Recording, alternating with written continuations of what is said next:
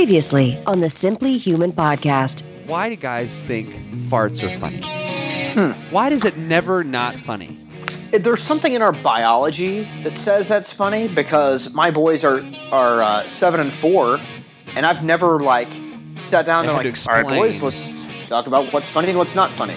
But they think it's hilarious. It's episode 110 of the Simple Human podcast with your hosts, Mark and Rick. Our goal is to help you understand how humans are designed to eat, sleep, move, and enjoy, and how you can start living more like a human today. On today's show, the return of Jim Laird of Jim Laird Strength and Conditioning, and then it's another moderately funny edition of the Humans Being Human story with Melissa, and we'll wrap up with our Simply Human tip. How are you, Rick? I'm good. How are you, Mark? I'm good. Real quick, that's the first time I've ever done the intro without reading it. I was actually going to ask you the other day if I know you have it printed out. I know how this goes, but I was going to see if you printed it out separately every time to fill in the blanks, or if you basically just have it handwritten, well, it's a an old Doc. tattered piece of legal pad, and you just fill the blanks in. It is a Google Doc. I'm a big fan of Google Docs. But anyway, I feel like Hashtag nerd alert. I didn't miss anything, did I? I don't think you did. Sounded normal. Okay, really quick. I have. Oh, you forgot the part where we said it's a podcast. Idiot.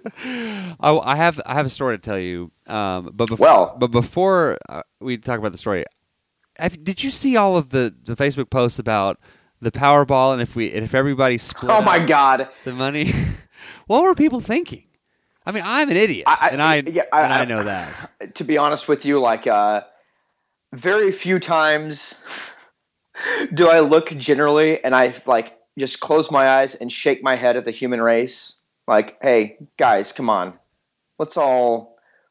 It's happening a lot lately with the whole Donald Trump thing, not to get too political on the podcast, but I'm doing a lot of looking down at the ground, shaking my head, going, oh, what are we doing? Guys, come on. Yeah.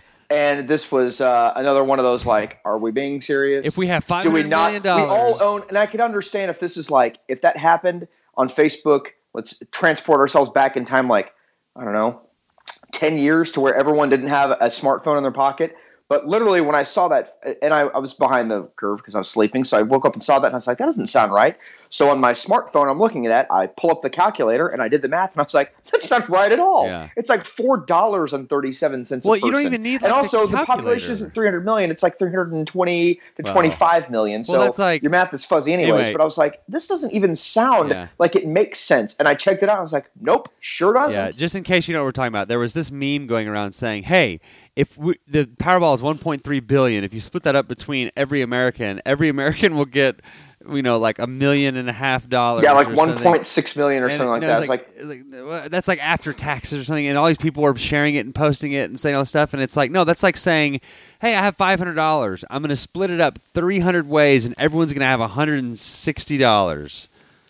What? But anyway, so if anyone out there is listening to this program that did that, I understand that I'm giving you the shaking my head come on, man. Well, come on, and I will say Katie Bowman is going to come on the show next month, and one of the things we're going to talk about is sort of this concept of, and Jake talked about this on the ticket, Rick, this inside thing, but how the Dallas radio station, how nobody can get around anymore without their phones. No one can do math anymore. No one can do no one's handwriting is good, and kind of how those things work. If you don't have to do something, and so in the movement realm, you don't really have to walk because you have a car and you have a bike and a hoverboard, a Segway and a hoverboard. And you have all these things. So anyway, we're going to talk about that. I want to tell you about what happened to me at a movie. I'm really excited about hearing this, and let me preface this by saying I'm not a real big movie theater guy. Me either. It's always such a huge pain in the rear end to go to the movies because you got kids, you got somebody to go watch the kids, and you got to get there at a certain time. That's really expensive. And I'm a complete and total cheapskate. I would literally rather be I will wait a year until that movie is on HBO than pay the $20-something. Yeah. However, in a couple of hours, my wife and I are going to see Star Wars before somebody ruins it. But I'm really excited about the movies. Hashtag nerd alert. Hashtag everybody's seeing it, you idiot. Whatever, nerd. It's not like it's a real niche film here, a film noir. Nerd. But I'm really excited about the movies lately because there's 3 that I really want to see. I want to see the new Star Wars one. I want to see The Hateful Eight. Yes. And I really want to see The Revenant. Okay. I've been excited about seeing The Revenant for months. I haven't seen it like a movie. I saw like a preview about it, and I was like, man. Also, Leo DiCaprio. He must work out. Yeah.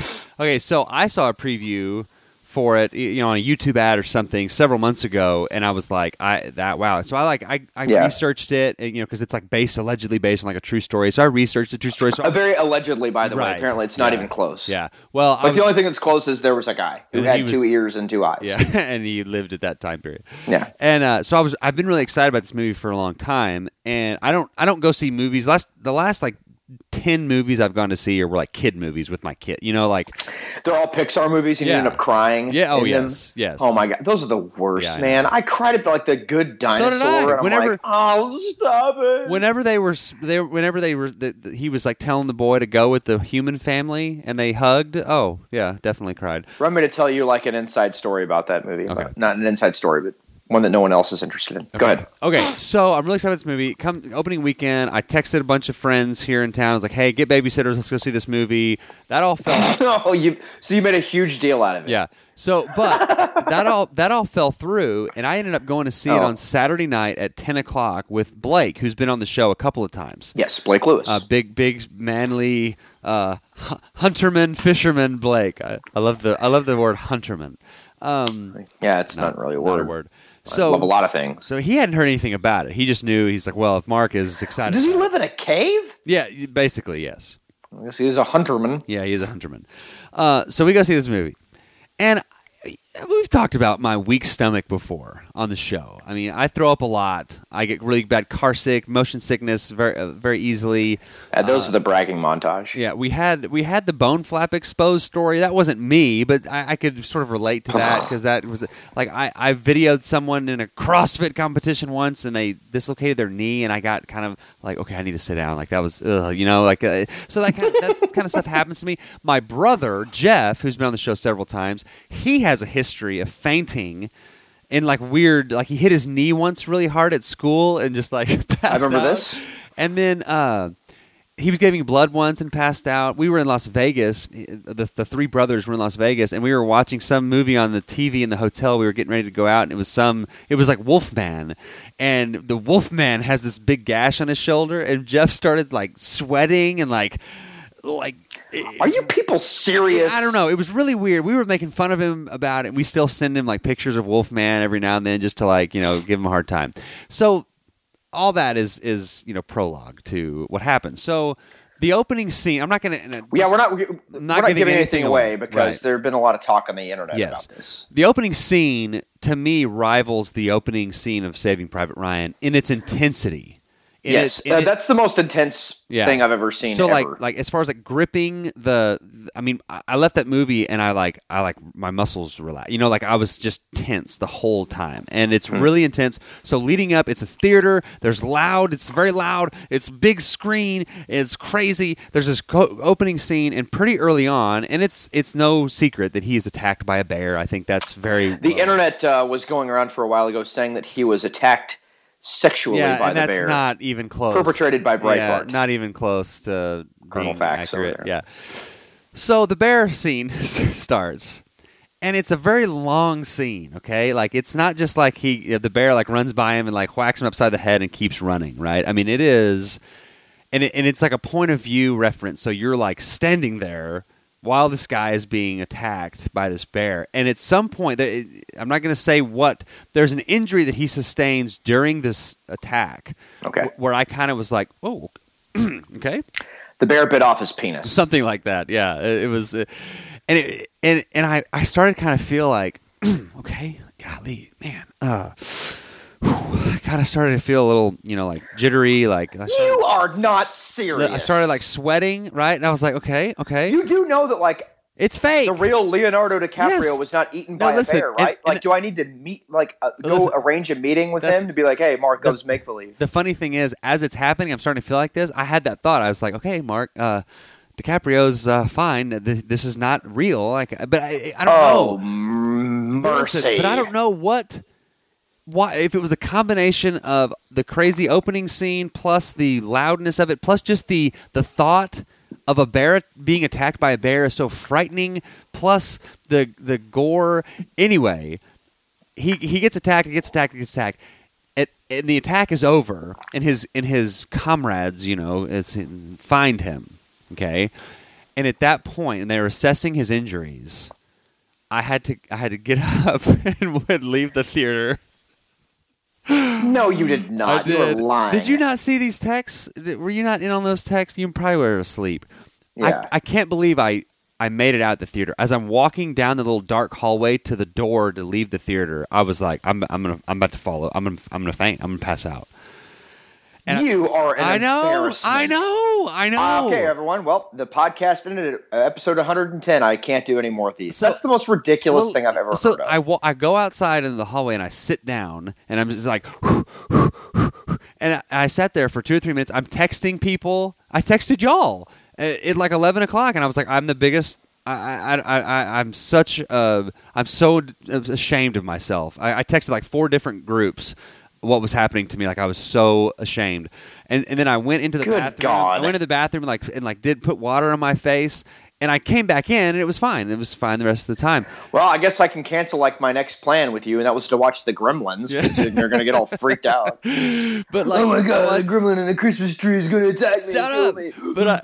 But I watched this bear attack scene on YouTube. It's on YouTube, and it didn't affect me at all. I don't know if it was just like the context or something. But once that physical response started, I couldn't stop it. And I think if I had stayed in that chair, I probably would have ended up throwing up or something. Like, I don't know. Like, it's just I couldn't help it. I'm sorry. Well, I don't know what to say. What do you want from me? Well, apology is a good place to start. Well, I have You're sorry on behalf of all mankind. My dad got me this card for Christmas, and it looks like a driver's license, and it says manhood certification card, and it has like official man card, and it has all it says like this looks card. like a driver's license, yes. It says this card may be revoked by any other man card holder in good standing for acts of unmanliness or when any stuff. It goes on and on. So I posted a picture of this on my Facebook and like with hashtag revoked. You know how we need to fix this, right? No. You and me, and like a video camera, we need to go to like a zoo and attack a bear, and like put you in a cage with a bear, and like you can pet the bear gently. It's very Game of Thrones. And if the bear decides to destroy and eat you, then that's just nature, karma. But maybe the bear will just decide to befriend you, and then it would be all good. And then you can just ride around on the bear's back. So I know, obviously, Blake, obviously. Please tell me he destroyed you over this. Like he was so like we're in the movie, so he doesn't. Blake would punch the bear in the face and kill him. Oh, but Blake would have easily killed the bear. So, but like we're in the movie, so I guess he thought I was just going to the bathroom or something. So when I came back, he didn't want to have a conversation with me while we're trying to watch this movie. So after the movie, he was like, "Where'd you go?" And I could have just said, I just need to go to the bathroom. I had to go get my ballet shoes. Yeah, and I could have just said, I need to go to the bathroom really bad or something. But I was just, you know what? I'm going to own this. I'm just going to accept what happened to me. And I told him, and he was just looking at me like, what? Like, I don't understand what you mean. Like, why? What happens when you watch like that bank robbery movie Heat with like Al Pacino and Robert De Niro and all that? Hey, the only time that has ever happened to me, ever in my life, that kind of response was when I was observing an actual craniotomy, a brain surgery. I worked at a hospital, and I had to leave the OR and go sit outside because I felt like I was going to like fall over. Man, if you could only see some of like the wild stuff that I get to see at work. Our other friend, like Blake, is an orthopedic surgery sales rep. So he's in surgery all day. He's like guiding doctors through surgery. And then like our other friend, I've got other friends that are like people that are surgeons, first responders, people like that are kind of used to this. I'm not used to bear attacks. Man, one of the first gunshot wounds I saw, a guy, and it wasn't even a bad one. He just got shot kind of like, it wasn't even a lethal shot. It was kind of like his upper chest, like near his shoulder. But it was just in a weird spot that like, we hear the call come out, and I'm like literally right around the corner. And I pull up, and this guy's like just kind of like leaned up against a pole, and you could tell, oh, that's the guy who got shot. And I was like, hey, how's it going, man? He's like, oh, not good, man. I think I got shot. And I pull his jacket back, and like it's this little tiny hole. It's not devastating like you see on TV or the movies. It's just like the hole the size of the bullet of a gun. Just like every beat of his heart, blood is just going blur, blur, blur, like blurping out blood. And I'm like, I guess we better fill that thing in before you die out here in the street. And he's like, Oh, yeah, I guess so. You got some gauze and like shoved it in there before the fire department got there. But that would have been something that you would have been like, oh, God. Yeah. And you would just, the medics would have gotten there and looked at him and looked at you and looked at him and looked at you and like, started like, which one are we going to transport here? Started taking care of me first. This guy does not look well. He's totally pale. He's sweating. There's vomit all over his beard. Yuck. Oh, well, right. you're an embarrassment. I know. On behalf of humankind, yes. I'm embarrassed to be a part of this whole thing. Well, and in some of the group threads I was in, people were like saying that back to me, and I was going, yeah, right. No, that's what I'm saying. I'm not arguing. That's what I'm saying. I'm not arguing with you. You're arguing with someone who's agreeing with you. To me, that sounds a lot like something a woman would do. Burn. So we're making fun of women? I wasn't aware this is the Simply Sexist Misogynist podcast. Hey, I made a joke like that on Jason's podcast, and he was just like, dude, send all your hate mail to Mark Rogers. I love women. Mark that. I was just about to say that. All right, we need to get to our interview with Jim Laird. He's great guy, super strong, one of the strongest men on earth, owner of Jim Laird Strength and Conditioning, and he's also really big into the recovery. His shirts, Jim Laird Strength and Conditioning, on the back it says "Rest More," which is really good stuff. So, I'm not really sure what we talked to Jim about because we're about to talk to him. So, visit us online. You're forgetting all this, dude. Yeah, SimplyHumanLifestyle.com. Thank you to we've received quite an outpouring of support from several listeners who have sent in some donations to help us offset kind of the cost of doing this and the cost of the website and the cost of this and the cost of that. So thank you everyone who is generously. You know what? Yeah. We should probably read their names on the air. Okay. Yeah. If you have a list, we'll do that. We'll do that in the next segment. Yeah. So your shout out comes next. We should have planned that better. But thank you to everyone who's done that. Find us online, simplyhumanlifestyle.com. Send us an email. Mark is simplyhumanlifestyle@gmail.com. I'm simplyhumanrick@gmail.com. Follow us on Twitter and Instagram. It's at simplyhuman52. Like us on Facebook. We're over 2,000 likes. Leave us a review on iTunes. We're over 200 reviews or ratings. So thank you to everyone who's done that stuff. Did I miss anything? All right. Yeah. So again, I just want to say thanks for all the quote unquote donations. They really help, and we really appreciate it. They're not quote unquote; they're actual donations. Yeah. Well, I think we're not technically you're not going to get a tax write off for your donation. I guess that's why. Yeah, for your $5 you sent us, you're not going to get a tax write off. Yeah. So sorry about that. So, all right. Well, let's get to the interview. Here is Jim, where we talk about a bunch of stuff that is really interesting. I want to hear Jim's take on what happened to me during The Revenant. Oh my gosh. Did you see that Facebook post, Jim? That I had to leave? I did not. Okay, no. I had to leave the theater during the bear scene because I started some physical stress response. You got aroused? No. That's why we're talking about this. I got where I felt like I was gonna pass out, and I was very queasy. And I mean, that's my dog, by the way? Are you so ashamed of me for that? Yeah, Mark, that's not a bear in the background. You don't have to crawl into a fetal. It's a dog. Oh man. So anyway, that happened, and then one other thing, we interacted about this on Facebook as well. The whole Powerball. We talked about this in the opening too. How everyone was going crazy about if everybody split the Powerball, we'd all have $3 million. And yes, 4.3 million. Is it their math was? I'm suck at math too, and their math was a little. Yeah, it's $4.3. The funny thing is that if you did give everyone in the United States $4.3 million, you'd still have poverty because some people would just blow through it. Yeah. Or that would inflate the cost of all goods and services. And so, if everyone's a millionaire, then guess what? You have, the devalued dollar, and it would sink the world economy. Hey, it's macroeconomics talk with Rick, nerd. Well, Rick, Jim, and Mark, and my dog Rommel. Yeah. Do you just have one dog, or are there two? I have two pit bulls. One's a pit bull, the other one's a pit boxer mix, and I have a pug named Cousin. Nice. Are they fighting right now? What's happening? No, Rommel's this is his playtime, and he knows that it's his playtime. I took him outside, but he's not happy right now because he's sitting in his crate, and he should be running back and forth like a maniac. So right. So he's not happy with me at the moment. You're up at the gym Jim is at the gym. I am at the gym. Yeah. Yes. By the way, I think that's one of the most clever puns of all time. Is that your name is Jim Jim, but your website is Jim Gym. I get a chuckle out of that at least a couple of times a week. So thank you. You've done that. I honestly was completely just lost of what to name my facility, and one of my clients, her name is Sheila Bays, and she has a store called Sheila Bays Fine Jewelers, and she's just like, name it Jim Laird, GYM. And I was like, oh, is it? I thought, I was like, that's kind of tacky. She's like, no. She's like, is my business tacky? I was like, no. So I just kind of did for you. Yeah. So I like it. Yeah, what the hell? Well, thanks. I appreciate that. All right. Well, Jim, you, I think you mentioned to me earlier that y'all were in a staff meeting and had a conversation about what was it? Yes. Death by something? Well, no, that was the pedicure. I almost died from pedicure a couple years ago. We can talk about that too. Oh, yeah. We were in staff meeting yesterday, and we were just talking about some of the biggest challenges we face as a staff. And, especially this time of year, we don't really market for New Year's resolution people. They really don't make good long-term clients, but we pick a few people up around this time of year.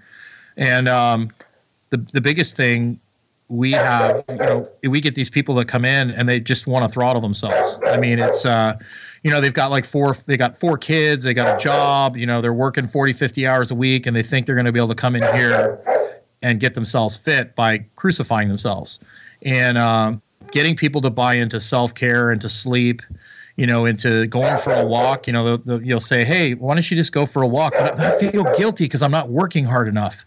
And there's just this whole mentality of, I've got to crush myself to get results. And, you might get results in the short term, but the majority of people, if they want long-term success, are going to have to focus more on the sleep and the restoration part of it than the actual training part of it, and especially if health is your number one goal.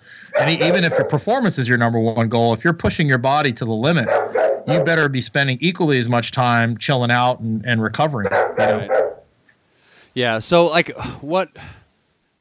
know that's a culture at your gym now that you have really worked hard to instill. So you probably don't have a lot of clients that are sticking to that. Most of them. Well, it's still a battle because people want to fall back into that. They want to fall back into that. It's like, well, it was Christmas, and I started drinking every day, and I let my diet slide, and I've gained 5 pounds, which is usually water. You just described. I need to start doing an extra. I need to start doing extra classes, and I need to start running more. And then you remind them, well, what's your sleep been like? Oh, my sleep's been really crappy. Well, what's your diet's been like? Well, my sleep's been crappy, my diet's been crappy, and then I've been drinking extra. Well, why don't you just clean all that up and don't worry about training any extra? Yeah. They think they can basically undo their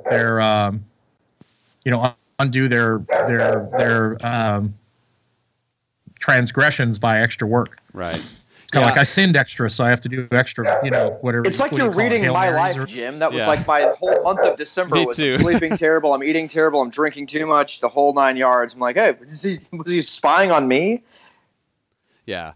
I'm actually. I think it's pretty common. Yeah. I'm actually working with someone right now, and we're dialing in her nutrition and we're talking about sleep, and then she's wondering about the movement stuff, and so she texted me, all right, will you send me some CrossFit workouts to start doing? And I was like, whoa, no, yeah, we're not going to do any sort of CrossFit workouts. It's almost like when you guys talk about that, and I'm kind of the everyman, so a lot of this is kind of not new to me, but it blows my mind a bit.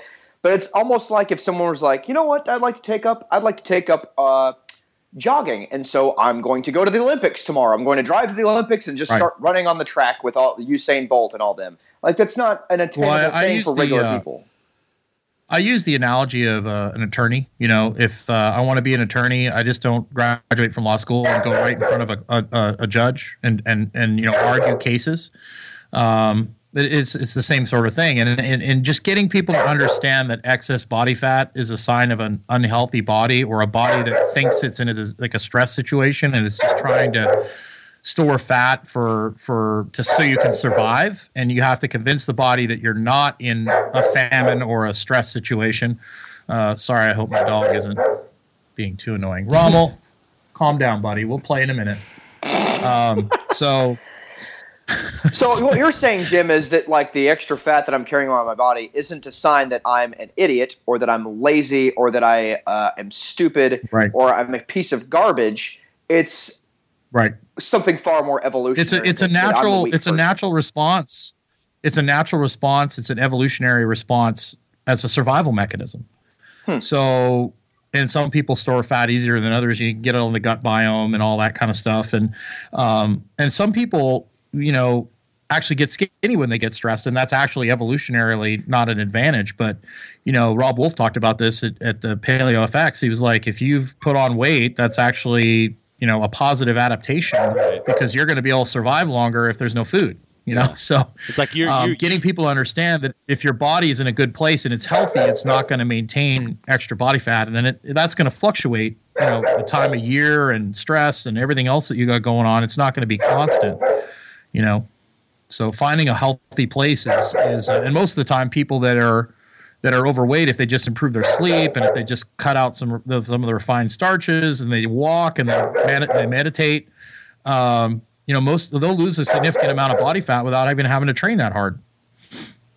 Yeah, I love that idea that Rob in that talk. It's like if you're obese, like your brain is doing what it's designed to do. Like your brain is telling you to get as much energy as you can while using as little energy as you can, like the optimum foraging strategy or whatever. And so how we've sort of demonized people that are overweight or obese as being lazy or you're dumb. Obviously, it's like you can see what's going on. Why can't you just stop it? Well, no. Like they're doing what their brains are telling them to do. Everything is functioning as it should. We've just sort of this whole system is kind of short circuited because of the food industrialization and all the processed foods. Well, and that's the trap is that you take someone who is overweight, who's having struggles with that, and you whip them in that manner and tell them their weight is tied to their self-worth.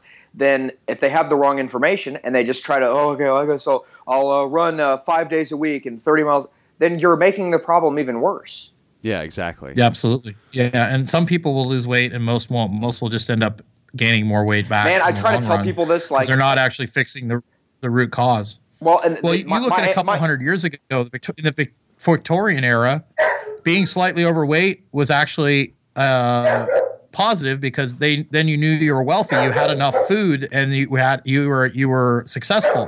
So people actually wanted to be slightly overweight because that means you could actually feed yourself. Well, and my anecdotal evidence that I try to tell people, I'm not a scientist, but like you're a macroeconomist. Yeah, that's how you say that. I've run one marathon and I've come really, really, really close. I had to bail like basically last second on running another one because of an injury. But I'm running 20 to 30 miles a week, and the first marathon where I didn't I couldn't finish the training because of the injury, I actually put on weight and my body composition got worse. I wasn't eating anything that was healthy at all. I thought I could outrun it. And the second one, the one that I actually did complete, I was eating healthy, no sugars, no grains, pretty strictly through the entire program, no alcohol, and my body composition didn't change a bit. And if conventional wisdom tells us, okay, well, New Year's resolution, I want to lose weight, I need to watch what I eat, and I need to run. Well, the running didn't have any impact on it whatsoever, because if running 30 miles a week and eating healthy doesn't make a difference really in that, then it's the running, like it's a pointless beat your head against the wall exercise if that's the only reason you're doing the running is to lose weight and get healthy. Correct. It's not good for you. Yeah, we have to talk people out of marathon running for fitness.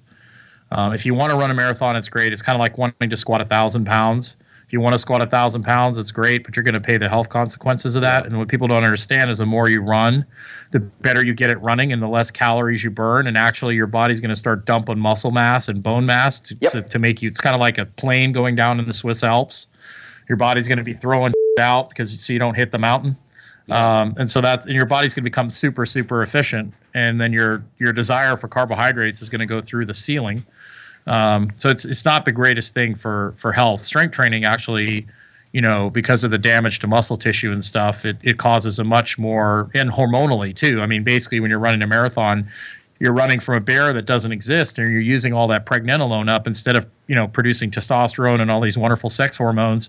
You're basically using all your resources up to run from a bear that doesn't exist. Hold on, careful with the bear talk. Hold on, Mark is going to pass out over here like an idiot. Did you say running from a bear? Hang on, God, I gotta sit down. I gotta sit down for a second. Oh, jeez. Running from an aroused bear. Yes, that's a good time to run. Hey, okay, real quick. I got to get out my sketch pad real quick. Not run towards it, Mark Rogers. Yeah. Run the other way. Hey, listen, bear talk. Did you know bear talk that bears have an actual bone, and this is biology talk, guys. Oh my God! In their peni.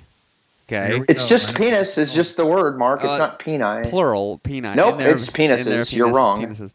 Okay, so and I have one of my friends went out and like hunted a bear or something. Have a bear bone. I have a bear penis bone in my garage.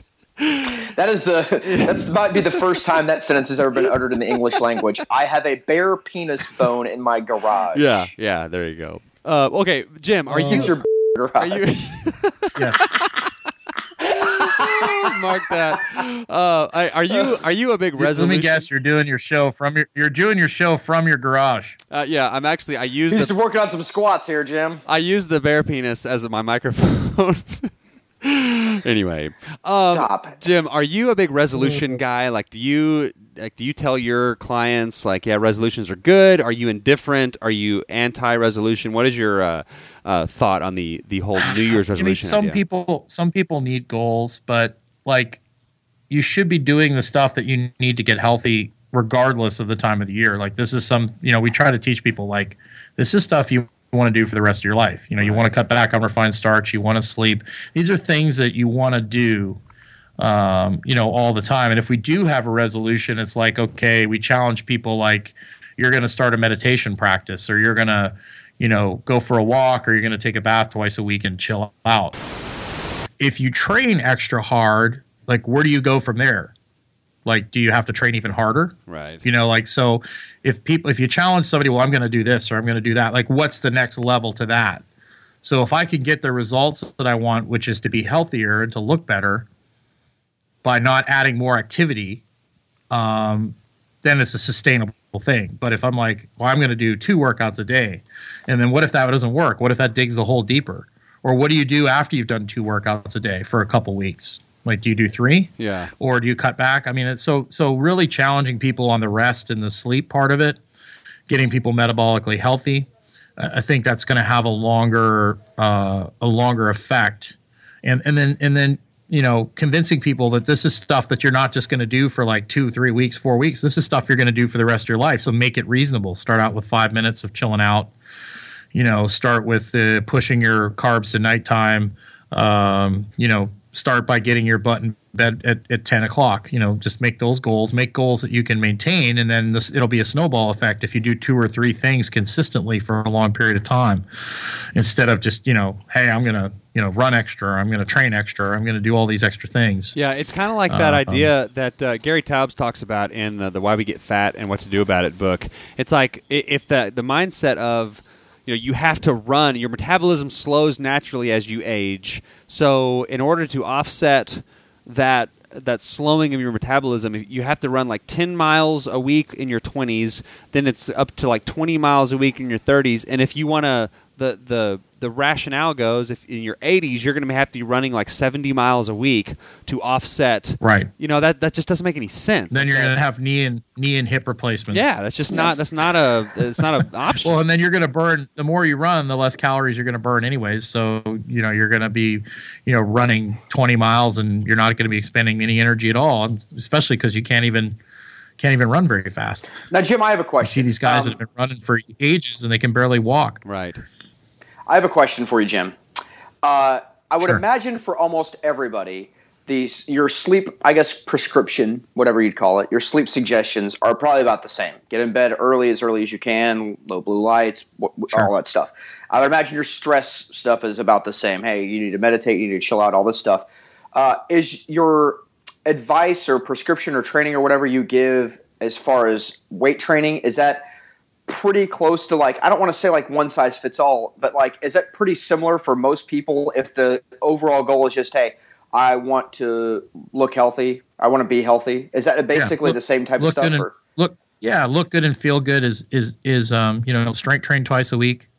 Walk every day. We do a little bit of metabolic work at the end, depending on how healthy somebody is. If somebody's really out of shape, we're going to do more aerobic work to give them an aerobic base so they can actually train. But I mean, if somebody's getting ready for a powerlifting meet, that's going to be a little bit different. But the biggest difference is we're going to pick exercises that are going to help them move better as opposed to specialize. Okay. So most people, we really stop squatting people with a bar on their back because we found that when people jam their shoulders together real hard, and you teach the body to do that, it really affects thoracic mobility. So like with my athletes that, if I have athletes that are going to college and they're having to squat with a bar on their back, I'll have them squat with a bar on their back. But my athletes that say are not, doing barbell squats at a college, or my high school kids, I'll squat them with kettlebells or a safety squat bar so they don't have to, we were taught to pinch those shoulder blades together really hard during the bench press and during the squat. And I've just found that affects your ability to move over time. We would just avoid things like that. What about especially with overhead athletes like volleyball players and things like that? But yeah, squats, lunges, deadlifts. We tend to deadlift people more. I think that's a more functional exercise, and it's as you get older, you can deadlift, consistently, and the squat becomes more of a problem as you age. Especially if people don't move really well. So, Jim, what about we'll work on the squat pattern, but we won't load it as much as we'll load a deadlift. What about the front squat? Do you have the same tendency to? Oh yeah, front squat's awesome. Yeah, that really gets you have to get your elbows up. That activates and your shoulders are forward. One of Lucy's favorite muscles.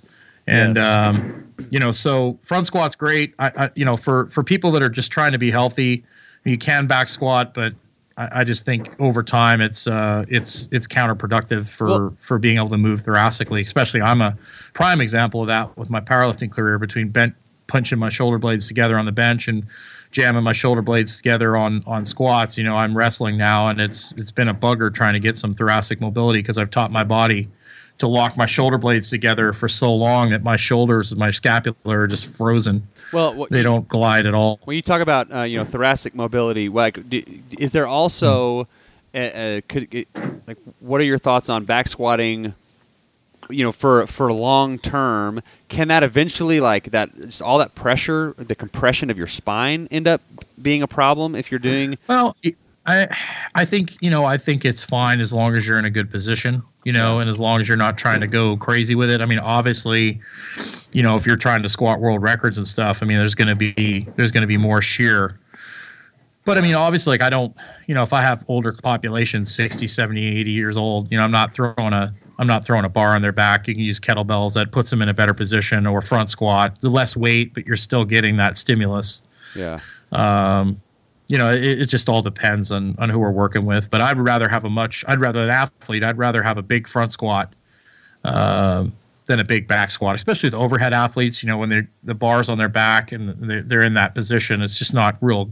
It's not real great on the shoulders. I mean, it can be done, but it's just not great. I prefer front squats, kettlebell, double goblet squats, and safety bar squats over the back squat for most of the athletes I work with. Do you encourage? But like the football players and stuff, I have to back squat them because they're going to be back squatting at school. Right. Do you encourage your clients, like if they play tennis or racquetball or basketball, is that something that you what are your recommendations on sports? Oh, absolutely. Like the clients that I've had for 15 years, they play tennis, play golf, or walk, and they lift twice a week, and then they get phenomenal results. It's mainly the consistency. Like the guy I just got done with who's 90. He's been working with me for, since 2001. And he's actually put muscle on. I'm sorry, Jim. How old did you say he was? 90. 90 years old. So I'm not making fun. I'm saying if everyone listening to this should think about that. And if you're 90 and you're still exercising, you're still doing work, you're able to get out of the house, you're not cramped up in a hospital bed somewhere in a nursing home. This dude is 90 and he's out there in your gym working his tail off, putting in work. We should all be so lucky. I would imagine this has probably been like a lifetime pattern for this guy of making sure he's taking care of himself to the where he's 90, he can be enjoying his life, not just, waiting, to die. Well, the funny thing is when he first started with me, whatever the math is, 2001, I mean, he had debilitating back pain. They were actually talking about doing surgery with him. And I was training his wife, and I just said, hey, just give me like, half an hour twice a week for a month, and let's see what happens. And then we got him down on the floor. We got him moving. And, of course, I'm obviously not a PT, but just by getting him moving and getting him a little bit stronger, his back pain went away. And he hasn't had a problem with back pain since I started working with him until he went on a trip to Europe and sat in a plane for, 16 hours, double that, 30-something hours. And he had some minor pain when he got back, but then we got him moving again, and he was fine. But he's been working out twice a week since 2001. He plays tennis and he walks. He never really started training until he was older. So, you can start at any time. You just have to start where you are. And I work on a scale of 1 to 10. I'll ask him, so what is that out of 10? And generally, we don't want to go over an 8.5. And so we'll do things that challenge him just enough, but, won't bury him, literally. And so, yeah, it's true. So it's just one of those things that he's been able to put enough stress on his body to keep his, help him stay, keep his metabolism up and build some muscle mass and help with insulin resistance without, putting too much stress. And he comes in consistently twice a week and then when he goes on vacation, he does his floor warm up. He gets down on the floor. He gets up and down off the floor a couple times every day. I tell him to do that. And it's been amazing. I mean, he's got abs and he's really defined, and he hasn't lost a pound of Send muscle. a picture So of him to us, maybe. Well, hey, Jim, we're almost out of time, but I want to ask you, like, if you could project, if you could, like, write your future down, and it would happen when you're 90. Like, what Right. would you, as far as I won't make it to 90. well, from a movement, I've driven my body like a stolen car, dude. I'll be lucky if I can make it to 50. Yeah, when you're 50, at this guy's equivalent of 90, what would your ideal movement pattern be when you are, in your final years? Have you ever thought about that? I really, it's one of the reasons I started wrestling again is because I want to be able to move. I see a lot of guys that I competed against in powerlifting that, have had, back surgeries and shoulder replacements. And I've been in multiple car accidents, and that's where most of my dysfunction comes from, is car accidents, actually. And, I want to be able to drill and not necessarily wrestle live, but be able to do wrestling drills and to be able to do things like Turkish get-ups and to be able to do things like that and push a heavy prowler, till I'm dead. That's basically, I've changed. I still lift heavy once a week, but it's more full body. I don't have any, desire to deadlift any more than I've deadlifted, or squat or bench any more than I've benched. Right. And so my biggest thing is to have quality of movement, and then just to maintain some level of strength, for the rest of my life. That I'd love to be able to, wrestle and to do things like that and hike. I went on a hike last week. I went down a 300-foot rock face with a 50-pound pack on, and it absolutely kicked my those are the kind of things that I'm doing now, as opposed to, participating in a sport that's very, very highly specialized. Right. I want to be more of a generalist now. And so, and I haven't lifted like what I used to lift like, and I still weigh 250 pounds. Like, my body just likes being muscular. Yeah. So, I don't really have to work that hard to keep the muscle mass that I have. Are you a fan of like Brazilian jiu-jitsu, things like that? Well, yeah, I like jiu-jitsu, and I integrate some of that, but my body type, I don't know, if you've noticed, but my arms are really short, and I'm built like a fire hydrant. So jiu-jitsu is a little, guys that are lanky are better at jiu-jitsu. So I do kind of a hybrid wrestling jiu-jitsu / grappling kind of thing that I kind of have to customize to my T-Rex body. So right, and then T-Rex has to fight a little different than Brontosaurus, right, or whatever else, or whatever. Velociraptor. I think was there a long and lanky dinosaur? I can't think. Rick's son. Diplodocus was very long. He had a very long tail. Our Argentinosaurus was also kind of like in the same body style as like as a apatosaurus. So there you go. Diplodocus is what I would go with. It looks like an apatosaurus. But so long, I'm not gonna fight. I'm not going to fight like whatever one of those dinosaurs you just said. T-Rex has to have a different strategy. All right, and the final question, and you may not want to do this, but I want you to do this. I want you to give everyone your lifetime like PRs on your squat, bench, all that stuff. Because I think this is just gosh, I can't squat was just below 900, I believe. Bench was just 900 close grams. to 700. My deadlift was deadlift was like 705, I think. Gosh. But the funny thing is I was an average lifter. In my opinion, the biggest mistake I made, and if anybody is listening that's a power lifter, is I left all my best numbers in the gym. I trained too heavy in the gym, and instead of focusing on technique, and I would get to the meet and my technique would go to hell, and I'd try and muscle things. And in the gym you should be working on your lowering the weight to making sure you're doing it correctly, and then pushing your accessory movements. I love Westside Barbell and their methods, but I chased the max effort way too much, and I paid for it at the meets. I didn't perform the way I should have. Once my squat got up over 900 pounds, my technique just went to hell. And once you start getting over 900, if your technique isn't dialed in, it's not going to happen. Right. If you're off half an inch, you're screwed. Yeah. So lower the weights, focus on doing it right, learn how to use your equipment if you lift with gear. And I didn't get as much rest as I could have. I was, taking ephedras, and I was up all night. I was working, 60 hours a week plus bouncing at clubs on the weekends. And, and that's one of the reasons I'm going to die young. But it was good. But I mean, if I look back, I would underlift just a little bit. I'd cut back on, chasing max effort numbers. I'd push accessory work more, and then I would sleep better and work on trying to stay healthier than I was, because I drove my body like a stolen car. Yeah, awesome. Well, Jim, I appreciate you doing this. I know we have a to give our listeners a little tease. We're going to have Jim on at some point in the next few weeks to tell some more humans being human stories. I know we need to tell the pedicure story and some other things, but I know you. Oh, that's a good one. You're just you're full of great stories and a lot of other good stuff. I'm full of shit. That's what I am. I've got brown eyes. Yeah. You're full of lots of stuff. So, all right, Jim, that's right. Well, hang out for just a second. We're going to stop the recording. Really appreciate you being on, and hope you have a great day. You too, boss.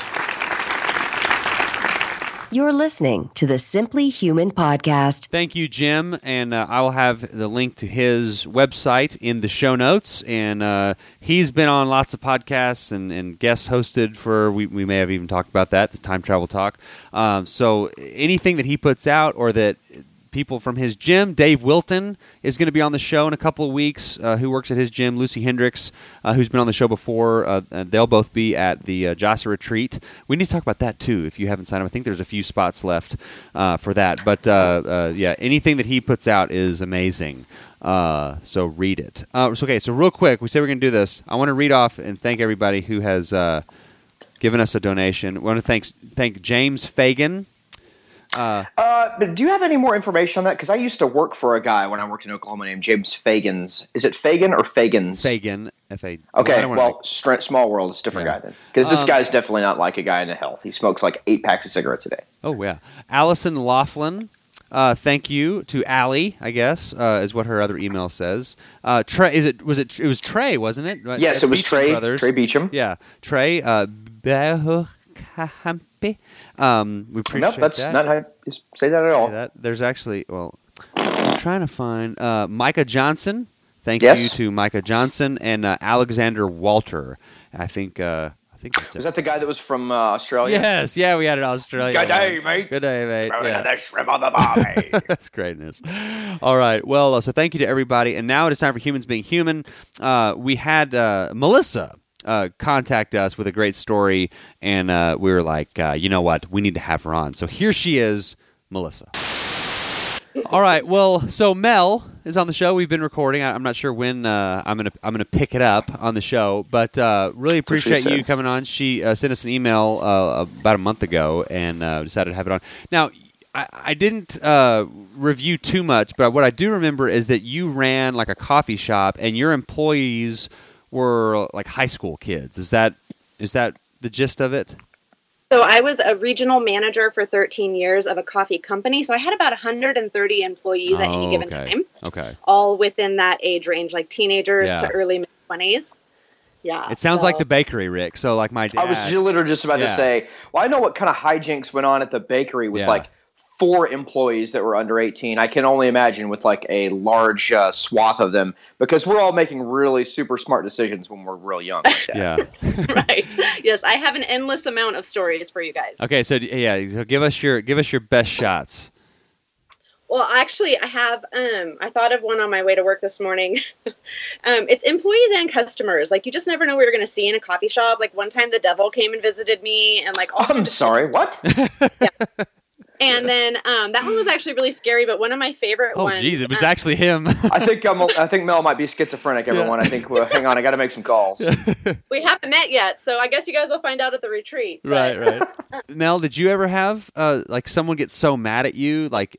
You know, because coffee customers can be ridiculous. I'm sure you know that. Oh, my word, yes. Ridiculous. No, I mean, like, people have, like, dumped it out on the ground, but never actually thrown. I'm a pretty nice person. They dump it on the ground like they're so angry at you. They're just like, I'll show you what I mean, and throw their coffee on the ground. Oh, my gosh. Oh, you wouldn't believe how people act when it comes to coffee. It's crazy. But yeah. Is it just because like their order isn't perfect and they just go, forget this? Or and they're just pissed. They're not going to pay for it, so they just throw it on the ground and just take off. Oh, my gosh. Dear Lord. My mom, she would always like say, you know, no tomatoes or no onions, whatever it was. If she got her order and there were tomatoes on it, she would take them off and put them up on the little windowsill of the drive-thru. Giving them back? Yes. She would stop in the window of the drive-thru to do this? No, we're going through the drive-thru. She says, I need a number 3, no tomatoes. And you drive up to the window, she get the food, she would sit there and check. And if there were tomatoes on it, she would and it happened a lot, you know, and she would the window would be closed. She would just put the tomatoes up, just raw the tomatoes, not on a napkin or anything. Just set them up on the windowsill and drive off. Well, I know we really hold our fast food workers to a high standard because they get like $50 an hour, so I expect total perfection. Exactly, like they all do a really good job of assimilating into our culture. So give them their tomatoes back. Give them a break, Mom. Anyway, all right. So Mel, you got what others you got? Well, the story that I was telling you guys about has to do with pranks. Obviously, dealing with that age group. There's a lot of pranks. I can't even count. So many I've probably forgotten a lot of them. But my favorite prank was actually played on me. And we had someone who worked for us, and since I haven't talked to him, we'll call him Marv. Marv. Okay. Fantastic. Okay. So Marv is an 80-year-old man that worked for you.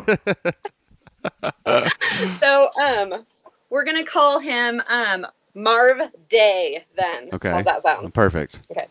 So Marv Day was probably like one of my craziest employees ever. Like ADHD, anything you could, this guy would do anything. And we actually weren't that far apart in age, but he just never grew up. I don't know if I have either. But anyways, he was very anything that came into his mind, he had to do it. So, if he needed to touch your face, he was going to touch your face. He's just one of those kind of crazy people. Good. Okay. The ultimate prankster, and probably one of the funniest people I know. So he wasn't annoying, even though he could annoy you. Yes. He was actually genuinely funny. Everybody loved Marv. Want to hang out with Marv type thing. So, anyways, so one day, in the summertime, probably in the mid-2000s, I am headed out to work. It's probably 7-ish in the morning, something like that. And I go out my front door, and I take a step out my front door, and thank goodness I look down, because there is a giant little army man battle going on the sidewalk in front of my house. And this isn't just hey, we've taken a couple bags of army men and thrown them out in front of your house type of a thing. This is pieces of 1/2-inch duct tape taped between their little feet, and they are in formation and full on battling each other. Dear Lord. He's been out there all night. It was pretty awesome. So I was pretty proud, actually. I was not upset about that at all. So I left it because I wanted to look at it later, whatever. So I kind of go to work or whatever, and I kind of casually mention to the person I'm working with, and, nothing really comes about it. So I go home. It's still there. I think I left it for a day or two just because it made me giggle. Eventually, I took it down. So about a week later, I pulled out of my out of my garage, and as I'm backing up, my little tree in the front yard is like covered in streamers, and like there's all kinds of random stuff in my yard, and I'm like, what the heck? So I look a little bit closer, and it's all happy birthday stuff. So I've got like my neighbors like waving at me, happy birthday, Mel, you know, this whole thing. Like there's like a birthday party like going on in my front yard. Oh my So once again, little giggle, like you just never know. But by now I'm like, okay, so this is like a thing. Like this is like, you know, it's a week apart, but it's definitely like somebody's up to something type of a thing. And then probably, I don't know, it was another week or two later. So this whole thing actually goes on for like a month and a half. So I come out and what was the next one? I'm missing one, but whatever, we'll move on. I pull out of my driveway like a couple weeks later, and there's like literally like a tent pitched in my front yard. Oh. And so at that point, I'm kind of like thinking like, you know, do I like scare them and wake them up because they're obviously in there or whatever? And once again, it was like 6:45 in the morning, and I don't know why it like popped in my head, but I was like, oh yeah, my sprinklers, they go off at 7. So I'm like, you know what? This isn't going to be the end of this prank. I'm going to just leave it, let them get drenched in sprinkler. Yes. Because, mind you, this has been going on for a month, and I still have no clue who's doing it. Like, no idea. I'm starting to ask around, you know, kind of listening to, like, all of the little gossip and stuff like that. No one's giving me starting to sit on your roof in a lawn chair with a shotgun. Video cameras, yeah. Exactly. So the final one was probably, like, after that happened, there was a little bit of a break because I think that they thought that would be the end. And I don't know. I was into it. We'll just say that. Okay. So it's the middle of the week. It's like July by now. So this is like pure summertime. So I get a phone call. So one of the girls who works for me, she kind of lived like just right across the street in diagonal from my house. And she's like one of my favorite people too. She's a total creep.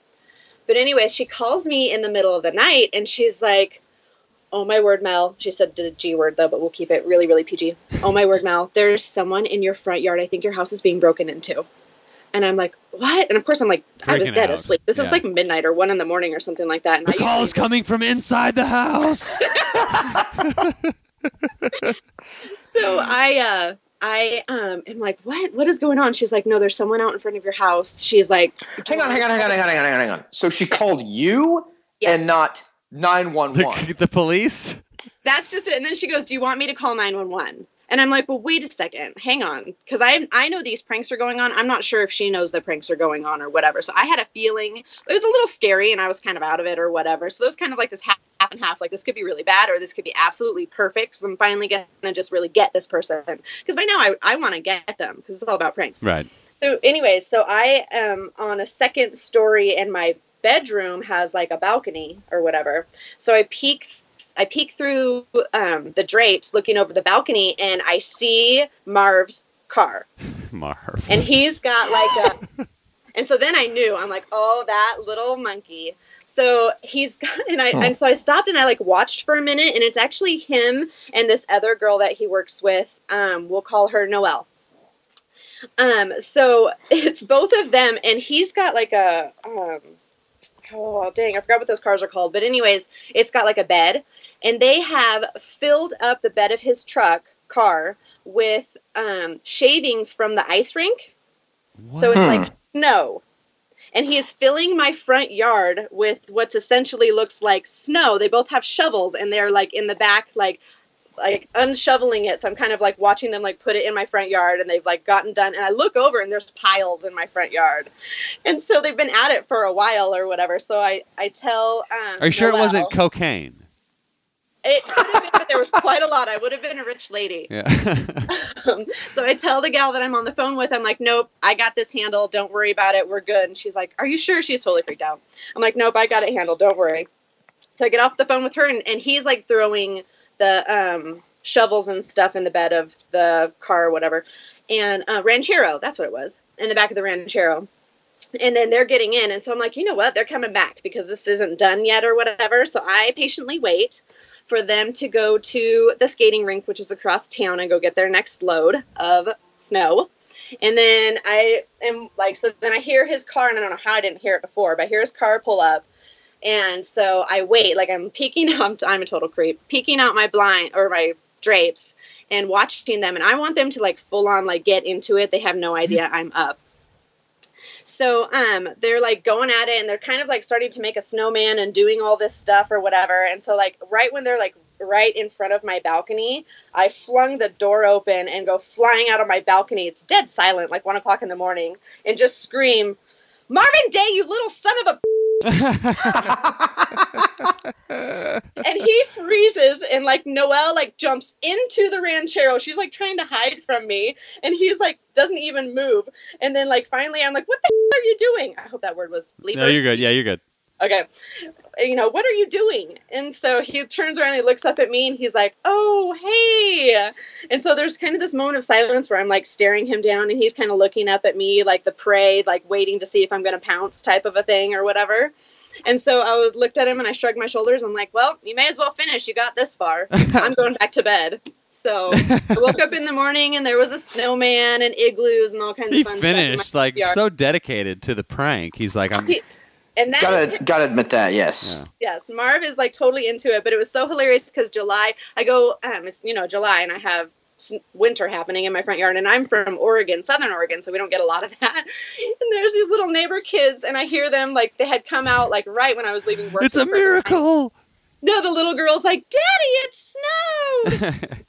So anyways, the dad like comes out, he's like, "What is going on?" And so sure enough, I'm like, sorry, pranksters, what are you gonna do? But yeah.